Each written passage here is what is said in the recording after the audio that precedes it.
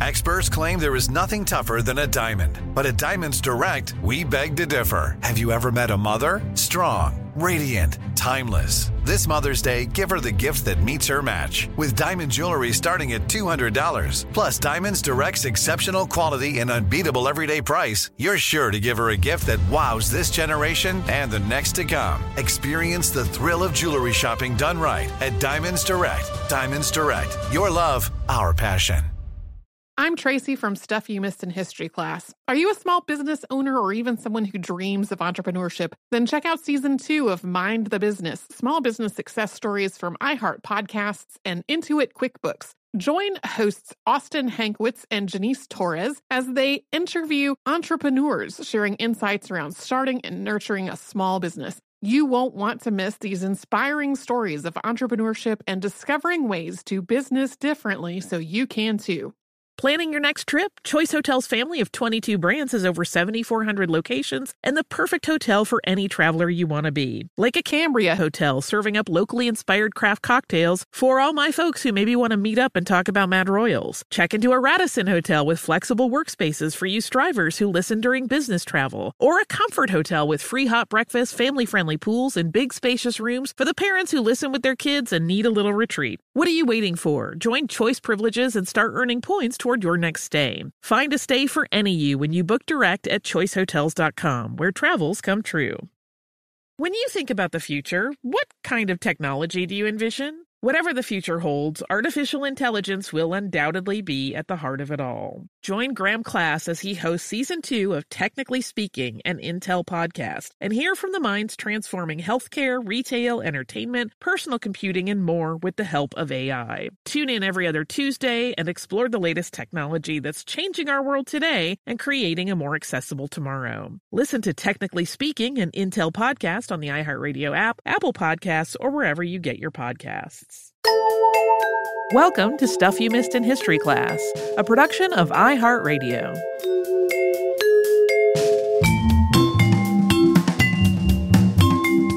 Hello and welcome to the podcast. I'm Tracy V. Wilson. And I'm Holly Fry. I said back in our episode on the South Sea Bubble that I kind of wanted to do one on Charles Ponzi, so here it is. His name is synonymous with one particular kind of fraud today. But until I started researching this episode, I did not realize just how short-lived this scheme that made him famous was. Like, I imagined if his name becomes synonymous with the thing, that he was running this scam for years and years. Right, a long-term identity for... No. Not the case. Carlo Ponzi was born on March 3rd, 1882 in Lugo, Italy. He was the only child of Oreste and Imelda Ponzi. Oreste was a postal worker, and Imelda's family was from Parma, Italy. The Ponzi's life was comfortable but fairly modest, and after they moved to Parma when Carlo was still a child, Imelda entertained him with stories of the opulent homes and luxurious lifestyles of their wealthier relatives in the area. Oreste and Imelda wanted Carlo to become a lawyer and maybe eventually work his way up to being a judge, something that would be a little more prestigious and have more income than what they had. So they sent him to a private academy. He became fluent in French there. Oreste died before Carlo started college, but he left Carlo enough money to pay for an education at La Sapienza Università di Roma. Like a lot of people who are away from home for the first time, when Carlo got to college, he made the most of his newfound freedom. He was attractive, he was charismatic, he made friends really easily, and a lot of the friends that he made had a lot more money than he did. Some descriptions of him make it sound like he immediately started doing petty crimes, but it seems more like he just burned through his inheritance, buying clothes and going to the opera, and trying to keep up with his new circle of fancy partying friends, including drinking and gambling. After a couple of years, he had frittered or gambled his inheritance away, and he was failing his classes. An uncle who had become something of a father figure to him suggested that he get a job, maybe as a clerk, something that would be stable but not require a degree. Carlo hated this idea. He could not afford this extravagant lifestyle he had been trying to keep up, but he had gotten used to it, and it was what he wanted. Getting some kind of low-level job felt like an insult and something that all of his friends would judge him for. I can understand all of this. Meanwhile, his family was becoming increasingly frustrated with him. They were having to loan him money to pay his debts or cover various fines on his behalf, and this became not just expensive, but also embarrassing. So his uncle made another suggestion, that he might immigrate to the United States and try to make a life for himself there. So some relatives pooled their money and they bought him a ticket aboard the SS Vancouver. They gave him a gift of about $200 to get him started. Although Carlo didn't really know what he was going to do once he got to the U.S., this did seem more appealing to him than getting a desk job in Italy. He also seems to have thought it might give him a chance to redeem himself in the eyes of his mother. It does seem like he regretted how much his time in college had really disappointed her. So he took his uncle's suggestion. He departed for Boston in November of 1903. Unfortunately, though, he gambled and drank away most of that $200 during the voyage. Carlo did not stay in Boston for long. Another relative offered him a job at his freight company in Pittsburgh, and Carlo traveled there by train, spending most of the trip trying to improve his knowledge of English. He did not like that job in Pittsburgh, though, so he quit, and for a while he traveled around New Jersey, New York, and Rhode Island, doing whatever work he could find. Most of that work involved manual labor, things like painting signs and working at a laundry. At this point, there was not a standardized spelling of Ponzi in the U.S., and he spelled his name in a few different ways. He also sometimes used a different name, the surname of Bianchi. By 1907, Ponzi was fluent in English, French, and Italian, and that was really useful for working in places with a large immigrant community. He went to Montreal, and using the name Charles Bianchi, got a job at Banco Zarossi, which was a bank catering to the city's Italian immigrant population.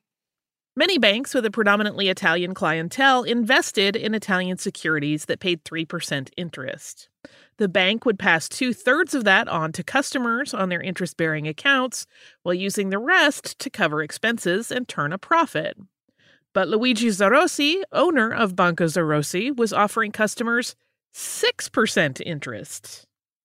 Tripling the amount of interest that customers were seeing on their accounts might have seemed too good to be true, and it was. Zarossi did not have some kind of secret way to get more money from the bank's investments. He was just paying established account holders interest by skimming money from the deposits that people made when they opened up new accounts and from money that customers were trying to send to their family back in Italy through the bank. Of course, this was both criminal and unsustainable, and as it started to unravel, Zarossi fled to Mexico. At first, investigators thought this scheme was Zarossi's work alone. But then one of the bank's employees took his own life, and another was arrested after being accused of stealing from a customer. Even as investigators started digging into more people who worked at the bank, Ponzi stayed in Montreal, looking after Zarossi's wife and daughters, and purportedly helping with the investigation. But then, not totally clear why, he decided it was time to leave.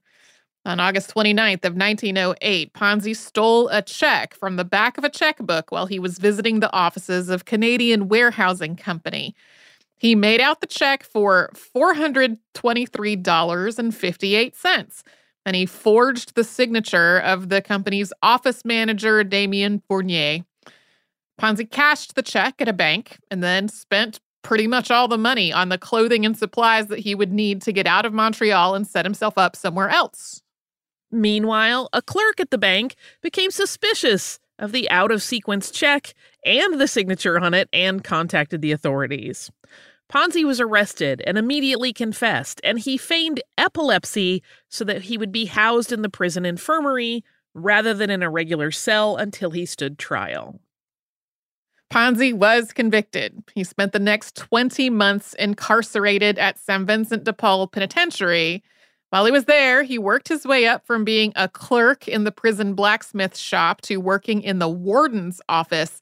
And he wrote to his mother about what was going on, although in his account, this was all kind of a misunderstanding, and he was really distinguishing himself in his work with the warden.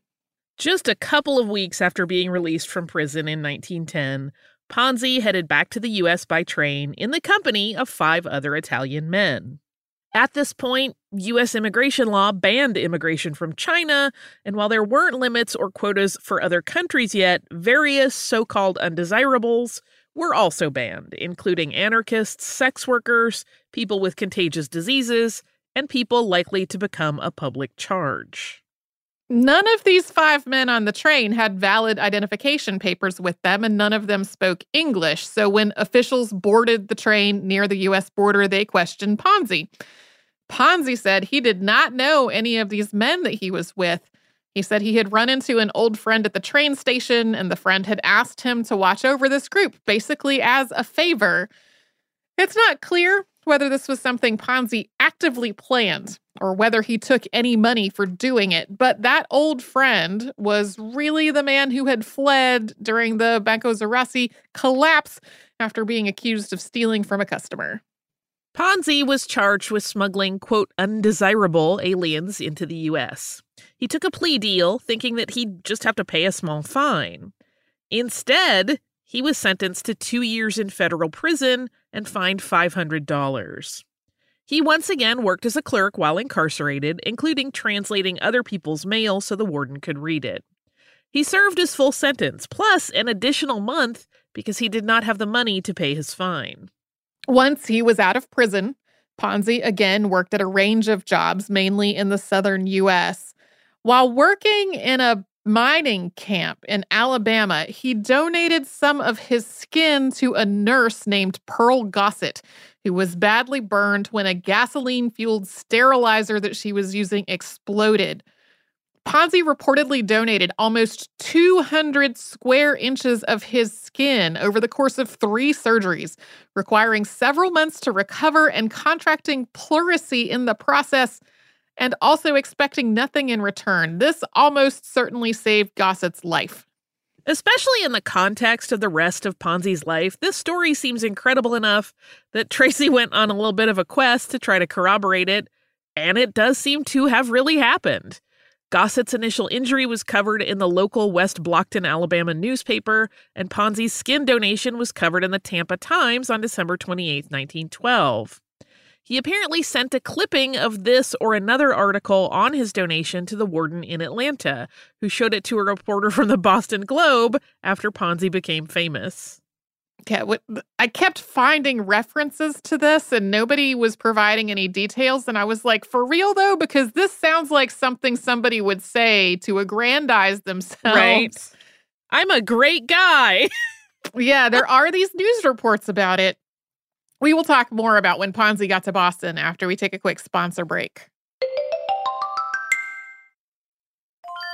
I'm Tracy V. Wilson from Stuff You Missed in History Class. Did you know small businesses make up 99.9% of all businesses in the United States? The world is powered by entrepreneurs, and if you're a small business owner or even someone dreaming of starting your own business, then you'll want to check out Season 2 of Mind the Business, small business success stories from Ruby Studio, from iHeartMedia, and Intuit QuickBooks. And every episode, hosts Austin Hankwitz and Janice Torres talk to entrepreneurs about how they've grown from the lessons of launching and nurturing a small business and how they have found success being their own boss. From the excitement of first starting out to finding the right tools and resources to process invoices and payments like QuickBooks Money, you won't want to miss these inspiring stories of entrepreneurship and discovering ways to business differently so you can too. And if you're a small business owner or even someone dreaming of starting your own business, then you'll want to check out Season 2 of Mind the Business, small business success stories from Ruby Studio, from iHeartMedia, and Intuit QuickBooks.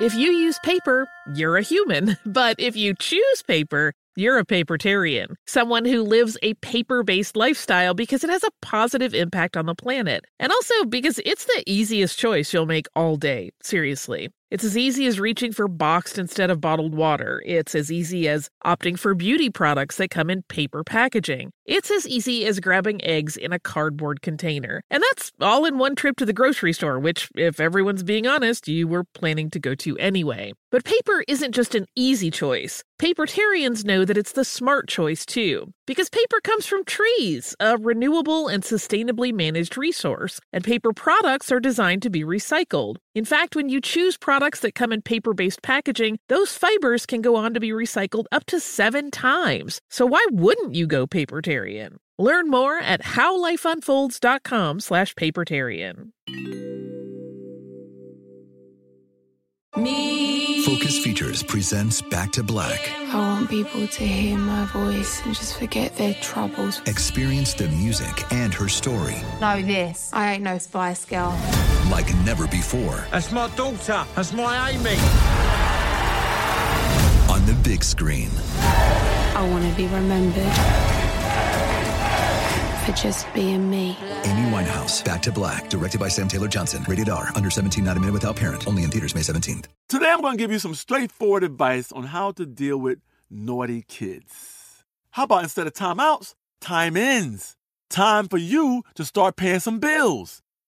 I'm JB Smoove, and that was a full episode of my new podcast, Straightforward, inspired by guaranteed straightforward pricing from AT&T Fiber. Get what you want without the complicated. AT&T Fiber, live like a gigillionaire. Available wherever you get your podcast. Limited availability in select areas. Visit AT&T.com/hypergig for details.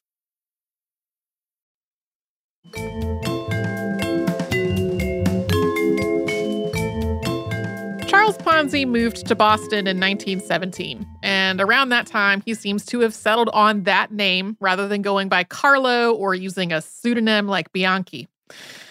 He had been working with a company that sold freight vehicles overseas, and being trilingual came in pretty handy there. When he got to Boston, he started working as a clerk at J.R. Poole Company, which was an import-export firm, another good place for somebody who spoke 3 languages. In Boston, he met Rose Necco, who he married in 1918. Ponzi's mother was apparently worried that he wasn't being honest with her about the time he had spent in prison. So during their engagement, Imelda wrote Rose a letter explaining everything. Of course, that was the explanation that she had heard from her son, which made him sound wrongfully accused. Rose already thought really well of Charles. She knew about things like his skin donation and his attention to the Zorossi family during the Banco Zorossi scandal. She carried on with their relationship, and she did not let Charles know that she knew because she didn't want him to think she thought any less of him. Rose's father ran a produce business, which Charles took over, but that business quickly failed. In some accounts, Ponzi ran it into the ground through sheer mismanagement, but in others, this business was already really floundering, and Ponzi was basically making a last-ditch effort to try to save it. In 1919, Ponzi was arrested for stealing more than 5,000 pounds of cheese, but his name was misspelled on the warrant. This was not a case of the reflection of various spellings of Ponzi that he had used over time. There was just a U in place of the N. That misspelling led to a series of delays, and eventually this whole thing fizzled out. Ponzi then tried to start up an international business directory called Trader's Guide, which would make its money through ads. Another good thing for somebody to make use of their 3 languages doing. He applied for a startup loan at Hanover Trust Bank, but they turned him down, and so this effort also fizzled out. But then someone in Spain wrote Ponzi to ask for a copy of the Trader's Guide, not realizing that it had already folded. And according to Ponzi's account, that person had included an international reply coupon. These are not used much anymore, and many nations no longer issue them at all, but the International Universal Postal Union established these in 1906 to make it easier for people in its member countries to correspond with one another. If you wrote to someone who was living in another country, you could include a coupon, and then the recipient could exchange that coupon for the postage that they would need for their reply. When these coupons were first created, their value was roughly equivalent no matter where they were bought and no matter where they were redeemed. But after World War I, the value of various European currencies fell, and Ponzi realized he could take advantage of these exchange rates. He could buy reply coupons in countries where the currency was weaker than in the U.S., and then he could sell them in the U.S. for a profit. Ponzi rented office space at 27 School Street in Boston in December of 1919, opening a business that he called the Securities Exchange Company. People would give him their money, and he would give them a promissory note, entitling them to their money plus interest when it matured. He guaranteed a 50% profit after 45 days and a 100% profit after 90 days. At first, he needed to convince people to participate in this. He owed a man named Joseph Daniels money for office furniture he had bought, and when he fell behind on the payments, he offered Daniels the opportunity to invest. He promised him a 100% return over just 2 months. Ponzi recruited investors from Boston's predominantly Italian North End, many of whom were just ordinary people with a little bit of money they wanted to invest, or were people who trusted Ponzi with their entire life savings. As word spread and his business grew, Ponzi hired a secretary and a sales team and opened satellite offices in other parts of the northeastern U.S. He posted notices in multiple languages that started with phrases like, "Do you want to get rich quick?" He boasted about having a whole network of people in Europe who were buying coupons on his behalf and a confidential method of exchanging them for cash in the U.S. As the money rolled in, Ponzi started making investments of his own. He bought a house in Lexington, Massachusetts for $39,000. That was $9,000 in cash, plus a $20,000 certificate from the Securities Exchange Company that was payable for the rest of it 6 weeks later. The seller's attorney seems to have been a little nervous about this arrangement and got Ponzi to also use a $30,000 certificate of deposit from an actual regular bank as a backup. Okay, as an aside, I'm trying to understand this. Yeah. So it's $9,000 in cash and then the $20,000 certificate, and then the idea was that it would make enough profit that it would get to $30K? Yes. Okay. Yes. Okay. I just had this moment where I'm like, I don't understand the math. Ponzi also invested in other businesses, including his former employer, J.R. Poole Company, the Napoli Macaroni Company, a construction company, and American Telephone. He bought City of Boston bonds and bought shares in multiple Boston banks, including a massive investment in Hanover Trust Bank, which had turned him down for that earlier loan. He also indulged in various luxuries, like buying a car and then upgrading that to a limousine with a hired driver. He brought his mother over from Italy. He also loaned people money, and he made donations to various charities. On July 4th, 1920, the Boston Post reported that Joseph Daniels had sued Ponzi for $1 million. Although Ponzi publicly said this suit had no merit, he started opening bank accounts under false names to try to hide his money in case Daniels might be successful. This report also led to some of his customers asking for their money back. But this was temporary, and not long after the news broke of a lawsuit, he was bringing in $1 million a week. By late July, newspapers were reporting on this Italian man with the office on School Street and a supposedly foolproof way to get rich quick. An article in the Boston Post on July 24th of 1920 outlined Ponzi's guaranteed returns that we talked about earlier, and also noted that, at least as of that moment, nothing seemed to be illegal about this. 2 police officers who had been sent to investigate had wound up investing themselves. The Post also reported that Ponzi's estimated worth had grown to about $8.5 million, up from essentially zero the previous October. In 1920. Yes. He may as well be a bazillionaire at that point. In this article, Ponzi described what he was doing as a sure thing, one that he could continue to do for as long as exchange rates made stamps bought for $1 overseas worth $4 in the U.S. He was quoted as describing that first burst of inspiration with the reply coupon from Spain. Quote, "I looked the coupon over. I thought about its value on the other side. I said to myself, if I can buy one of these stamps in Spain for 1 cent and cash it for 6 cents in the United States, just because the rate of money exchange is higher here, why can't I buy hundreds, thousands, millions of these coupons? I'll make 5 cents on every one of this particular kind, so why not?" This article did raise some doubts about whether Ponzi could continue to do this long term. There was an international postal conference scheduled to take place in Spain that might adjust how these coupons worked. And for the most part, Italy and France had both already stopped issuing them, but Ponzi expressed that he was really confident that he could keep this going. The next day, the Post reported that a rival get-rich-quick company had opened up next door to Ponzi, the Old Colony Foreign Exchange Company, which had also hired a ballyhoo man like at a sideshow to draw in customers. Even without the ballyhoo man, accounts described the area around Ponzi's office as completely chaotic, thronged with people who wanted in on the deal. The Post also reported that more investigations were getting underway into Ponzi's business, including a collaboration among international authorities. This whole hiring a ballyhoo man to holler at people in the street to come invest cracks me up. Also, Ponzi found the whole ballyhoo man situation very annoying. They've out-Ponzi'd me. Yeah. So on the 26th, the Post printed quotes from Clarence W. Barron, who at the time was running the Boston News Bureau and would later establish Barron's Business and Financial Weekly, a name folks might recognize. Barron said that it was true that differences in postal rates could make it possible to sell reply coupons for a profit, but it was really only possible to do that on a very small scale. Barron also raised some very pointed questions.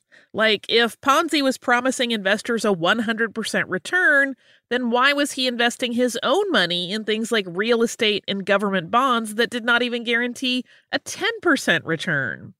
An editor's note in the financial section that same day noted that the difference between Spanish and American currency had never been as large as Ponzi was describing, and wondered how long European governments would allow their reply coupons to be used for a purpose that was clearly not their intent.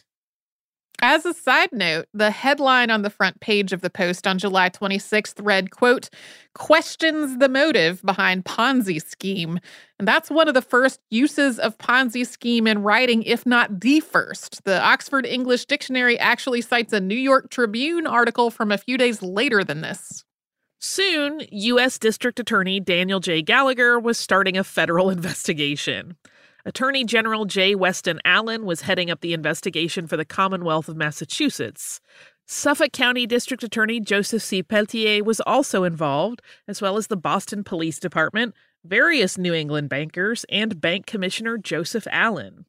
On July 27th, Ponzi agreed not to take any more money until audits and investigations into his business were done.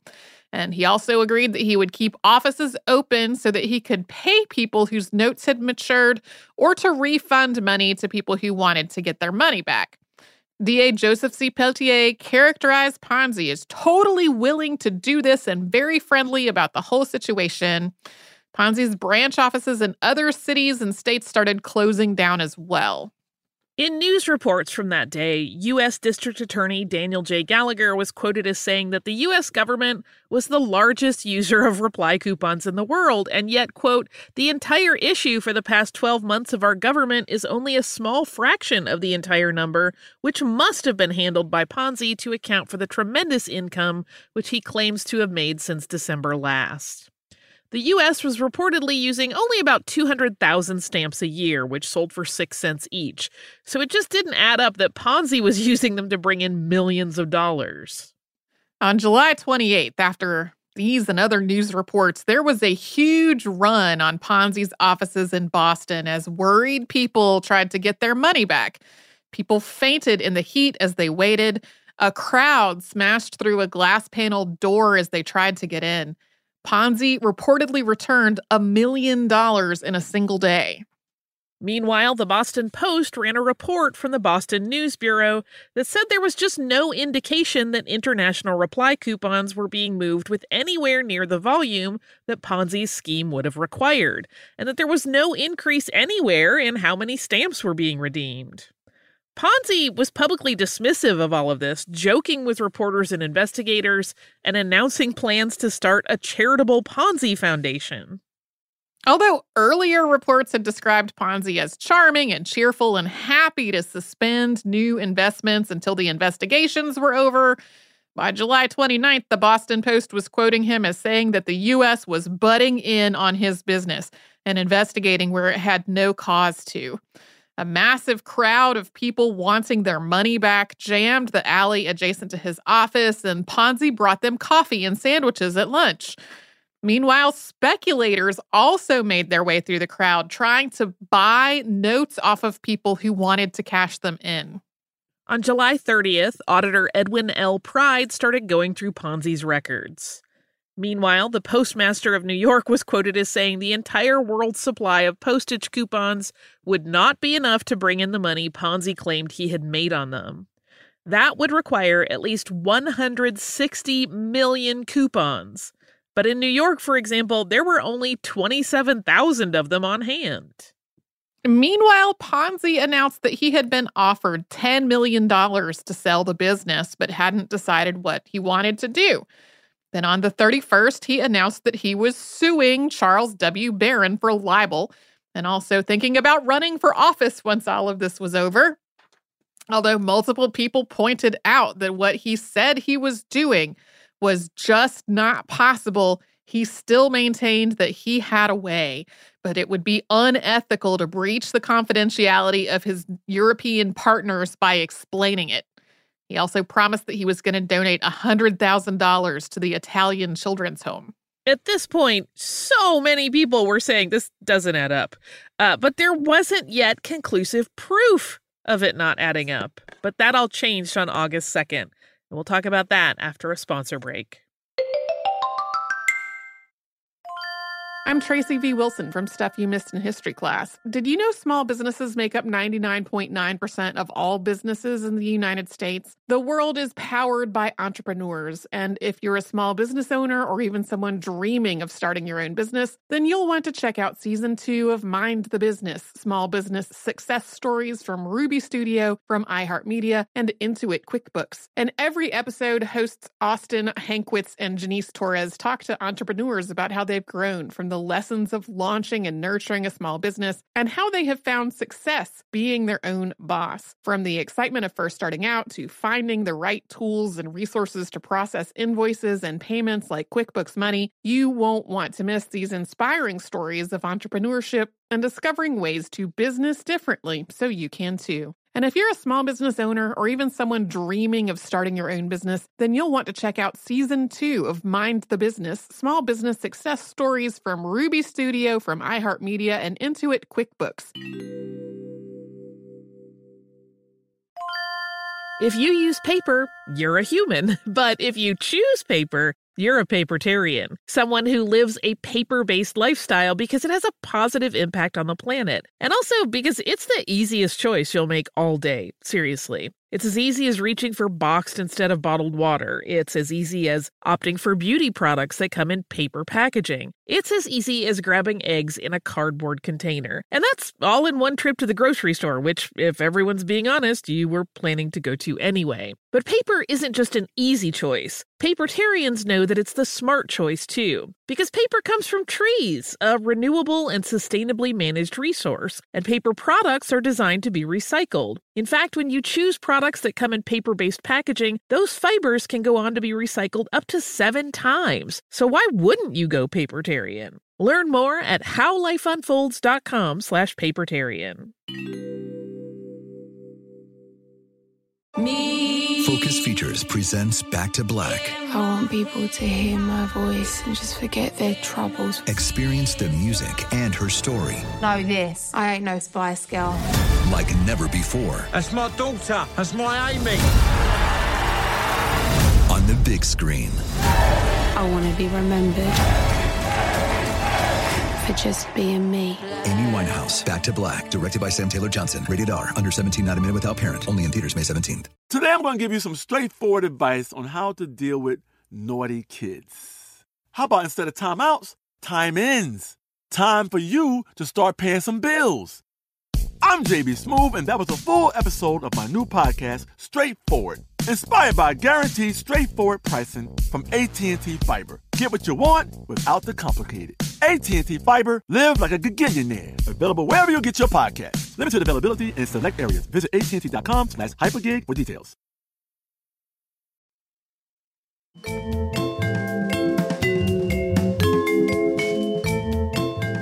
August 2nd, 1920, a front-page headline of the Boston Post read, quote, "Declares Ponzi is now hopelessly insolvent."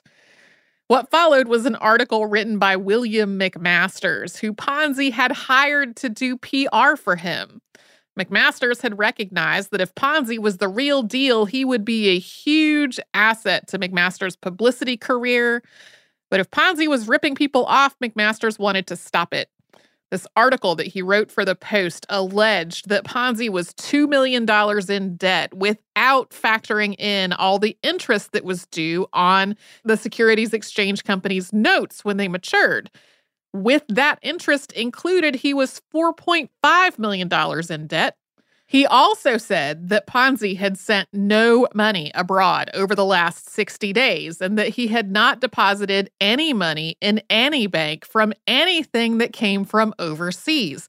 He had only deposited money that had been given to him by his investors.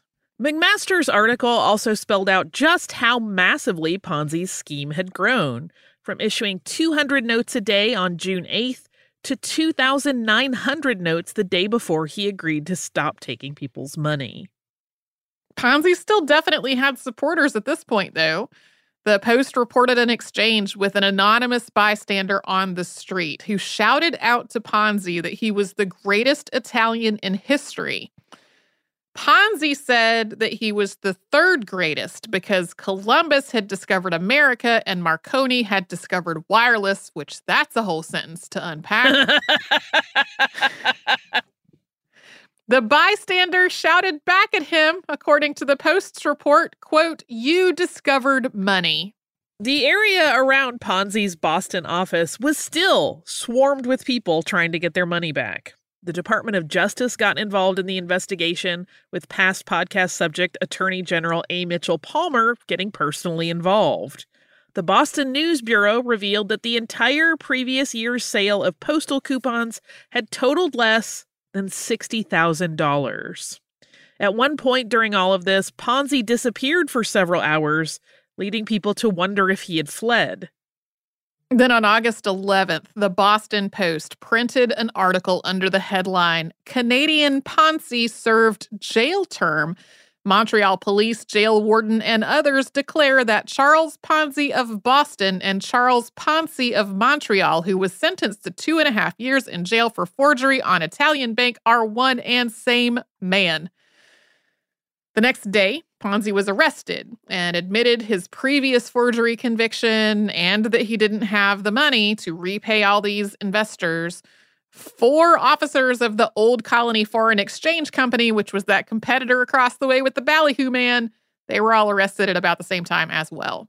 Soon, Ponzi's time in federal prison in Atlanta was public knowledge as well, and his so-called business had collapsed, with auditors concluding that there was no overseas investment in reply coupons. Although the word scheme had been used in a lot of reporting, many newspapers were describing what was happening as a bubble. The Boston Globe printed up a list of other big bubble collapses, including the South Sea and Mississippi bubble collapses that we talked about on the show recently, and the fraud carried out by past podcast subject Cassie Chadwick. Thousands of people lost their money due to Ponzi's scheme, and the Hanover Trust Bank collapsed. Throughout all of this, Rose stood by her husband. She told reporters that she loved him and would support him. And then along the way during all this, Charles learned that she had known about his prior criminal history for their entire marriage and had never said anything about it. Charles Ponzi was charged with 86 counts of mail fraud. He pleaded guilty and was sentenced to 5 years in federal prison. His incarceration started on December 12, 1920, and he was paroled after 40 months. In 1921, while Ponzi was incarcerated, the Boston Post was awarded the Pulitzer Prize for Public Service, quote, for its exposure of the operations of Charles Ponzi by a series of articles which finally led to his arrest. During those months of reporting, the Post had listed Edwin A. Grozier as the publisher and editor of the paper, but Edwin was actually unwell. His son Richard had largely taken his place and had reported most of this story. Edwin insisted that Richard had been running the newspaper this whole time and that he deserved all the credit for the Pulitzer. William McMasters claimed that Ponzi still owed him money for his PR work and sued him for a little over $4,000. From prison, Ponzi filed a suit of his own, claiming that McMasters owed him money for being paid to place advertisements that never ran. Ponzi won both of those suits. As Ponzi served his sentence on these federal fraud charges, the Commonwealth of Massachusetts tried to press charges of its own. Although Ponzi's lawyers argued that this was double jeopardy, he was again tried, convicted, and this time sentenced to 7 to 9 years in prison. While out on bail during an appeal, Ponzi went to Florida and sold a bunch of people what he claimed was prime Florida real estate, but was really swampland. He was found guilty of fraud in that scheme and sentenced to a year of hard labor at Florida State Prison. While out on bail appealing that conviction, he attempted to flee by boat, but he was caught, arrested, and sent back to Massachusetts to serve his sentence there. He was released from prison in 1934 and deported back to Italy on October 7th of that year. Yeah, there's various brief write-ups of this that make it kind of sound like authorities suddenly realized that he had never become a citizen, but like that had been part of the reporting of the whole initial crime. So I think it was more that they were just like, all right, time to be done. They may have realized that that was a fast way to end their efforts in the matter. Right. There was talk of Rose joining Charles in Italy after he was deported, sort of with the idea that once he got himself set up there, she might come, but this never happened, and they ultimately divorced in 1936. They kept writing to one another after their divorce, though. Even after all of that, she seems to have genuinely loved him and thought the best of him.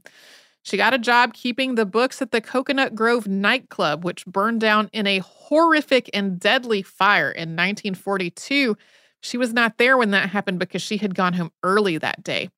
She remarried in 1956 and died in 1993 at the age of 98. Details are contradictory about the last years of Ponzi's life. It's possible that he worked for an Italian airline, and that was how he made his way to Brazil, which is where he spent the end of his life. He died in a charity hospital in Rio de Janeiro on January 18th, 1949, with only enough money to pay for his own burial expenses. Although this kind of fraud is synonymous with Ponzi's name today, he was not the first or only person to pretend to invest people's money, but really just pay the earlier investors out of money that was brought in from new marks. It's been described as robbing Peter to pay Paul, which is a phrase that has roots as far back as the 15th century. Documented schemes like this that predate Ponzi include one that was carried out by Sarah Howe, who opened the Ladies' Deposit Bank in Boston in 1879. She was arrested, tried, convicted, and imprisoned multiple times as she ran this same scheme in multiple cities. She would get out of prison and go somewhere else and do it over again. William Miller, who was known as 520% Miller because of the massive returns that he promised, launched the Franklin Syndicate in Brooklyn in 1889. This was the same basic scheme as what Ponzi was doing, and newspapers actually got quotes from him during their reporting on Ponzi. Sometimes the term Ponzi scheme is also used interchangeably with pyramid scheme, although that term can also have slightly different nuance. Both of these schemes involve bringing in more and more investors, but a pyramid scheme typically has more of a hierarchy with layers of investors below the person or people at the top who are usually the only ones making money. Ponzi's scheme made enormous headlines when it happened, but it really wasn't until after the Great Depression that federal regulators in the U.S. really took steps to try to prevent this kind of scam. But that was also part of regulations meant to try to prevent another catastrophe like the Depression. The Securities Exchange Commission was established in 1934, and newly passed laws required most businesses and individuals who were selling securities to register with the SEC and to abide by newly created regulations. And then the Investment Advisors Act of 1940 and Investment Company Act of 1940 similarly require most companies that are advising people about the purchasing of securities to register with the SEC. Also to follow various regulations about doing so. That has not stopped Ponzi schemes entirely, though, not in the U.S. or in the rest of the world. For example, Ponzi schemes became a massive problem in Albania in the 1990s, with as much as 2/3 of the population investing in them, leading to rioting when those schemes collapsed. And of course, there was Bernie Madoff, who ran what is described as the largest Ponzi scheme in history, estimated at almost $65 billion, which was discovered in 2008. There's still a lot of ways that people are able to defraud other people. As a random side note, Ponzi's mansion in Lexington, Massachusetts that he bought for $39,000, that's still there.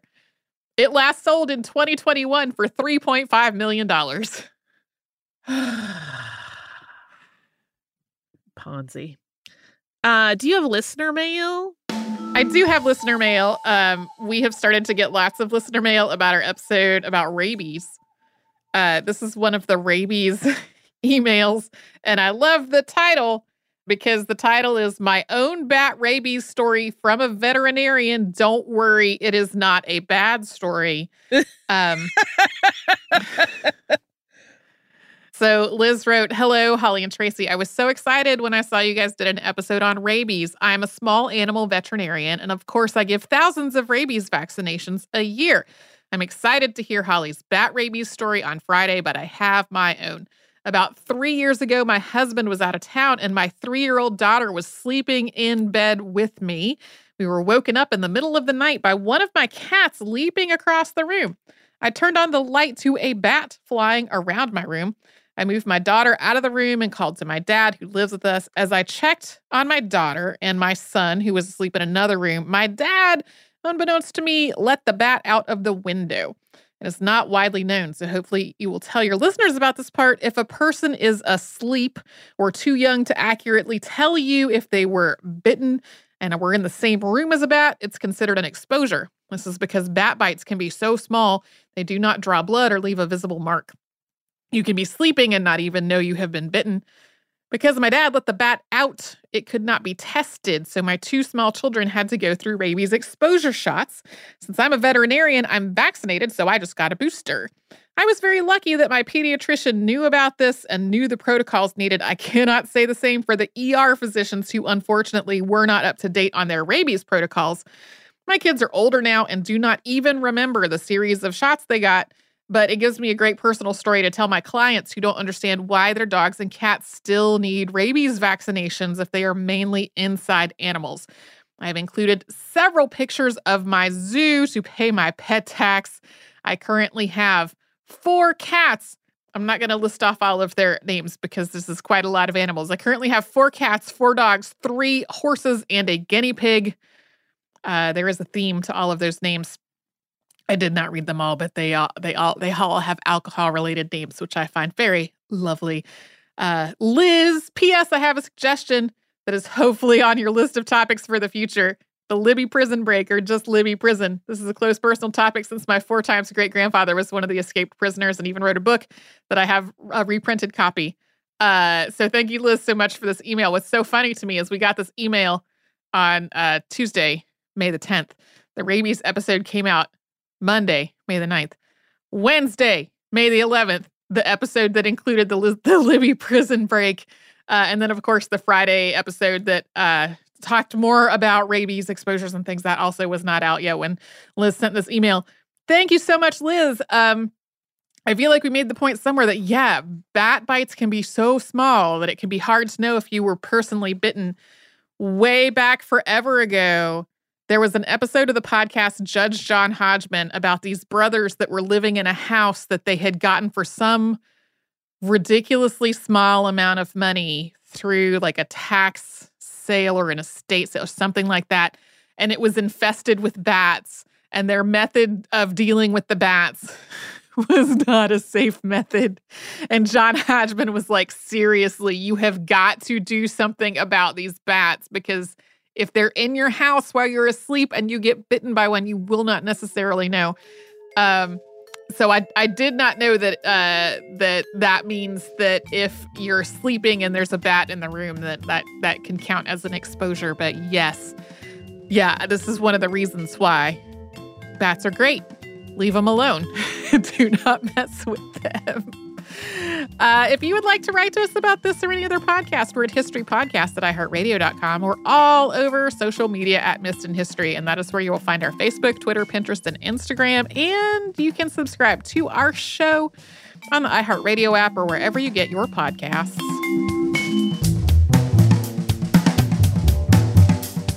Stuff You Missed in History Class is a production of iHeartRadio. For more podcasts from iHeartRadio, visit the iHeartRadio app, Apple Podcasts, or wherever you listen to your favorite shows. Xfinity has free premium networks for everyone this month, no matter what kind of entertainment you love. Addicted to true crime? Catch killer cases and more spine-tingling shows on A&E Crime Central. Crave adventure? Explore Asian action movies on Hi-YAH. Searching for something extreme? Check out skating, snowboarding, and more on Fuel TV Plus, the global home of action sports. And find crowd-pleasing bops on iHeartRadio's Hit Nation playlist. There's new free shows and movies to love every week. Say free this week in your Xfinity voice remote. Xumo Play is your destination for endless entertainment. With a diverse lineup of 350-plus live channels, movies, and full TV series, you'll easily find something to watch right away. And the best part? It's all free. Love music? Get lost in the 90s with iHeart 90s, dance away with hip-hop beats, and more on the iHeartRadio music channels. No logins, no signups, no accounts, no hassle. So what are you waiting for? Start streaming at play.xumo.com or download from the app and Google Play stores today. All you can stream with Xumo Play. This is Malcolm Gladwell from Revisionist History. eBay Motors is here for the ride. With some elbow grease, fresh installs, and a whole lot of love, you transformed 100,000 miles and a body full of rust into a drive that's all your own. Brake kits, LED headlights, whatever you need, eBay Motors has it.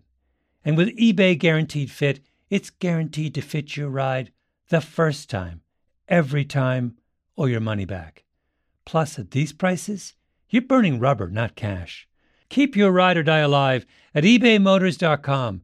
Eligible items only. Exclusions apply. Looking to part ways with complicated, expensive, and uncertain shipping? Then give your business the edge it needs with USPS Ground Advantage shipping from the United States Postal Service. Keep everything simple with clear upfront pricing and no unexpected surcharges. Keep things affordable with some of the lowest prices out there. And keep it all reliable with on-time ground shipments. It's time to turn shipping to your advantage. Learn how at USPS.com/advantage. USPS Ground Advantage. Simple, affordable, reliable.